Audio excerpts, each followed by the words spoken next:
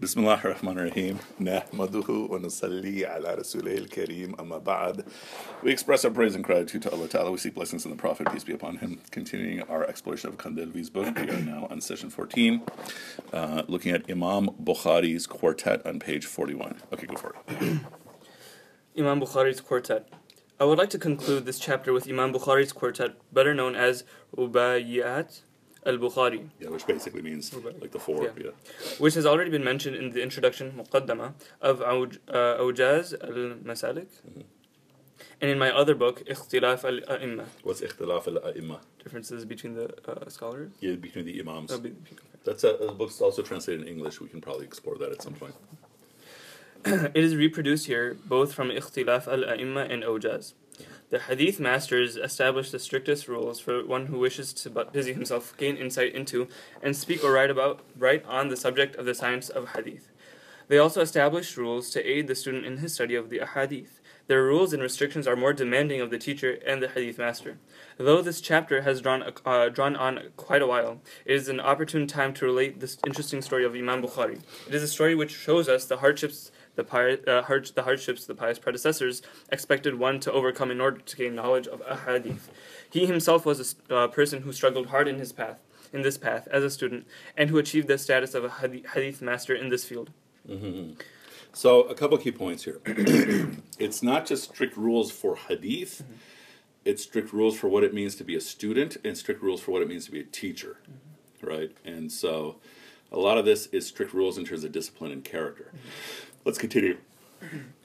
Muhammad ibn Ahmad says, when Walid ibn Ibrahim was dismissed from his position as the judge Qadi of Rai, now a suburb in Tehran, he moved to Bukhara. My teacher, Abu Ibrahim Khattali, took me to meet him. When we met him, he requested that he narrate all the ahadith he had heard from our spiritual mentors and elders. Walid said, I did not hear any narrations or any ahadith. My teacher was shocked. He asked, you are such a great jurist, faqih, and you say such a thing? Walid then told his story. He said, when I reached adulthood and was eager to study the science of hadith, I came to Imam Bukhari and I explained my situation to him. He advised me and said, listen, my son, whenever you begin a subject, you first learn its prerequisites. Make intention to learn the subject once you have understood its prerequisites and objectives. Now listen, a man cannot be an accomplished scholar of hadith until he writes four things as four things. So four things with four things, like four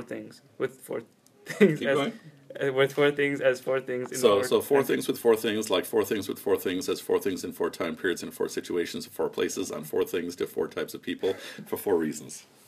Easy. And these quartets cannot be gained but with four things, which must be with four other things. When all these are attained, then four things become easy upon him, and he is put into hardship by four things. And then he is patient with these four things. Allah subhanahu wa ta'ala honors him with four things in the material world and four things in the hereafter. So remember we were saying everything's 4 or 5? Yeah. Here it is. Okay. I said to him, may Allah subhanahu wa ta'ala have mercy upon you. Please explain these quartets for me. He said, of course, listen. The four things which one must write are the beautiful ahadith of the Prophet, Blessed Prophet sallallahu alaihi wasallam, and his rulings, the sayings of the companions radiallahu anhum, and the status of each companion radiallahu anhu, the sayings of the first successors, their caliber, and who amongst them was reliable and unreliable. Knowledge of all the narrators who narrated ahadith and their background. The history of the narrators must include four things: their biographies, asma al-rijal, number 2, their agnomens, kunya. Number 3, where they settled and lived. Number 4, their date of birth and date of death, to verify whether the narrator met the people whom he claimed to narrate from. Okay, so look at the first list of 4. The hadith of the Prophet, peace be upon him, and the rulings, and the companions, status of each companions. Remember we said the companions are of different levels. And then tabi'in, and then all the narrators. Okay, that part's pretty straightforward. So the Prophet, peace on him, Sahaba, and tabi'in. So he has to write it? Yeah, I mean, I think what that actually means is you have to know it. The history of the narrators, so their biographies, right? Kunya, what's kunya? Is Abu such and such. Yeah. It'll be like Abu such and such, Ibn such and such, right? Sometimes a nickname. Then where they settled, lived, and birth and death, right? Okay, next thing. These four things are necessary as four things with four things. Are as necessary as four things with four things. Number one, sermon, khutbah, with praise and exaltation of Allah subhanahu wa ta'ala, hamd and thana. Number two, to send blessings and salutations, salat wa salam, with the names of the Prophet sallallahu alaihi wasallam. Number three, bismillah, with the surah. Number four, the opening takbir of salat. Takbir tahrima with salat. Okay, so this is what Imam al-Bukhari used to do for every single hadith. Oh. I was wondering. Wow. So he would recite a surah beforehand? Oh. He would do 2 rakats nafil for every hadith. So. MashaAllah, right? Yeah. Okay, so even like look at the first 2 lists. You have the Prophet, Sahaba, Tabi'in, and the narrators, and the second list is all about the narrators, right? And this is how you respect each hadith. It's even said that Imam Malik, anytime he would recite a hadith, he would dress in his best clothes and put on itr. Right? And you could assume he has wudu, right? Yeah. You know, every time I'm trying to teach deen, I always try to have wudu when I'm teaching deen. Very rarely do I not have wudu. Yeah. Next one. And like four things. The hadith with an unbroken transmission to the Blessed Prophet sallallahu alaihi wasallam, musnad. Number two, the hadith transmitted by one of the first successors to the companions radiallahu anhum from the Blessed Prophet sallallahu alaihi wasallam with the name of the companion radiallahu anhu omitted, mursal. Number three, sayings of the Prophet, the companions radiallahu anhum, mawquf. Number four, sayings of the successors, maqtu', first successors. So these are 4 different types of narrations, right? Continuous chain to the Prophet, peace be upon him. Mursal is we don't know who the companion is. So imagine you have 3 companions who are saying the same thing and a tabi is quoting it, right? That would be an example, right? And then sayings of the companions, athar is a general term, here it's ma'quf, and then the sayings of the tabi'in, maqtu'a. Okay, continue. These are 4 different branches in the science of the hadith, which can only be attained in 4 different periods. Number 1, childhood. Number 2, near adulthood. Number 3, after adulthood. And number 4, before old age. Keep going. And the means of attaining these 4 branches in different situations is in preoccupation, number 1. Number 2, in free time. Number 3, in poverty. And number 4, in affluence. In essence, a person should be incessantly preoccupied with the attainment of these 4 branches in 4 places. Number 1, in the mountains. Number 2, in the rivers. Number 3, in the cities. And number 4, in the rural areas and jungles. In essence, a person should travel wherever a teacher mu'allim of hadith may be to learn the hadith on 4 things. Number 1, on the rocks. Number 2, on the oysters. Number 3, on leather. And number 4, on bones. So what is this list of 4? Like this one? Yeah. What does it mean? Yeah. Is it just like where the hadith? Where it's going to be recorded. Yeah. Yeah. So we're talking about in era. I mean, it's only very, very recently in world history that paper is cheap, right? Like paper is so cheap now, I can have a scratched piece of paper and throw it away. Go 300 years ago and higher, and that's unthinkable, right? Likewise, having a plastic cup and throwing it away. And so this is what they had. And this is just the scholar of the book, right? Okay. That's what I was like. Yeah.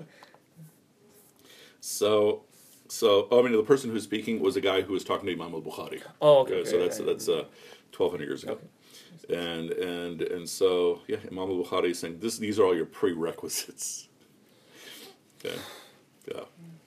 So we have the different periods of your life, different types of time, preoccupation, free time. Meaning, preoccupation means you're working. Okay. Free time, poverty, affluence, mountains, rivers, cities, areas, and jungles. I think I had like the 2 Mulans I had for like Quran. They had like 11. They knew like 11 languages. It was like insane. I was like, because like I think it was Mullah Aziz or somebody. Yeah. Either him or Mullah Tahir, and they were just talking about. Either they were talking about it. Like when he did like some 9-year or 11-year course, and like the first couple of years you're just learning different languages. MashaAllah. I was like, oh gosh. Yep, that's a real thing, man. So. In essence, he should learn from him on anything until he obtains paper and gets the opportunity to write on it. He should write on whatever is available to preserve the essence of knowledge, and he must learn this from 4 types of people. Number 1, who is older than him. Number 2, younger than him. Number 3, equal to him. And number 4, from the books of his father, with the condition that he understands his father's style of writing. So now, some of this just seems like it's breaking things down, but some people might have an ego issue learning from a peer or learning from someone younger. Some people might have an issue of learning from somebody older, right? So it's basically saying you are learning from every type of person. These are the 4 key types. Yeah. So what you find, these lists of 4 are often summaries of every possibility. Yeah. In essence, he should learn from whatever he can, whoever he can. He should not hesitate thinking it beneath him to learn from his equal or someone younger than him. He should do all this with 4 intentions. Number 1, for the pleasure of Allah subhanahu wa ta'ala. It is obligatory upon the servant to keep his master happy. Number 2, acting upon all the knowledge that is in accordance with the Quran. Number 3, to transfer knowledge to students and earnest knowledge seekers. Number 4, to keep the torch of guidance alight after putting it into writing. So if there was one thing to really hold on to in this list, I say hold on to this list of 4 right there. And all of these things cannot be gained but with 4 things. Number 1, his effort and toil. Number 2, the art of penmanship and writing. Number 3, linguistics, by which he learns meanings and concepts of words. And number 4, Arabic morphology and syntax, by which one can discern the correctness of words and sentences. So in many alim courses, you're also going to be learning, how to write neatly. That was the interesting thing about Ibn Taymiyyah, that if you look at his notebooks, his writing is very hard to read. Most people have just beautiful writing because they're also given extensive training in beautiful writing. All of these 4 things are dependent on 4 things which are otherwise unattainable except by the mercy and gift of Allah subhanahu wa ta'ala. Number 1, health. Number 2, ability. Number 3, eagerness for knowledge. And number 4, sharp memory. So those are things you pray for. And then when you have them, you take care of them. And when all these are attained, 4 things become contemptible to him due to his thirst for knowledge. Number 1, wife. Number 2, children. Number 3, wealth. And number 4, home. So what are we saying here? That there's the ayah that people often misread, saying your wife and your children are fitna for you. Especially if you are seeking to get to develop knowledge. Because why? You're going to dedicate time to your wife. You're going to dedicate time to your children. And then wealth. Wealth is just the acquisition of wealth, and then preservation of your wealth, and then preservation of your home.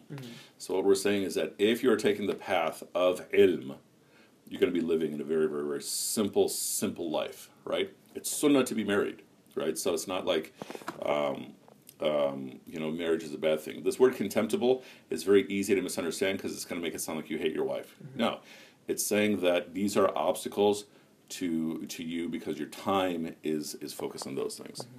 Yeah. I mean, we see it today in terms of people in their careers, right? Yeah. So like for these scholars, or in that time period, and the people who were learning at that time, where their approach was like to first get deen and then get married and then. Usually, they all get married early.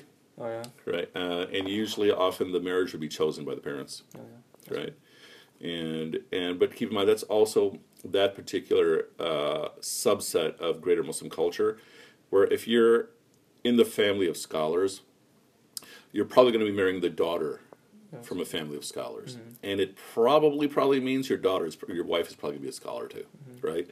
Our era, you don't have too many of those circles, right? And what you have very often are people. If you're in Chicago, except there's a few tiny pockets where you have a couple, families of where there's a focus on a scholar, usually because most cases because the husband's a scholar, a few cases because the wife is a scholar, right? And so the point being that the adjustment is much more difficult in our time. Because suppose you're in college, you decide I want to become a scholar. It's going to be much harder to find a wife than if you decide I'm going to become a doctor, right? Yeah. Likewise for the wife. Sometimes it's easier for the wife just because the guy has the obligation to provide, right? Yeah. And then this person is tested by 4 things. And so note this one for yourself too. Number 1, enemies who rejoice at his misfortune. Number 2, criticism of his friends. Number 3, contempt of the ignorant. And number 4, jealousy of the scholars. Okay, so these are the things where you're really going to get tested. Yeah. And when a person is patient with these 4 things, Allah subhanahu wa ta'ala grants him 4 things in the material world and 4 things in the hereafter. These 4 things in the material world are, number 1, respect and contentment, qana. Number 2, dignity and the ability to inspire with certitude, yaqeen. Number 3, sweetness of knowledge. And number 4, a long life. So that's what you get if you can persevere past the other four. Oh, all those four. Yeah. Yeah. And the four things of the hereafter are, number one, intercession on behalf of whomever he wishes.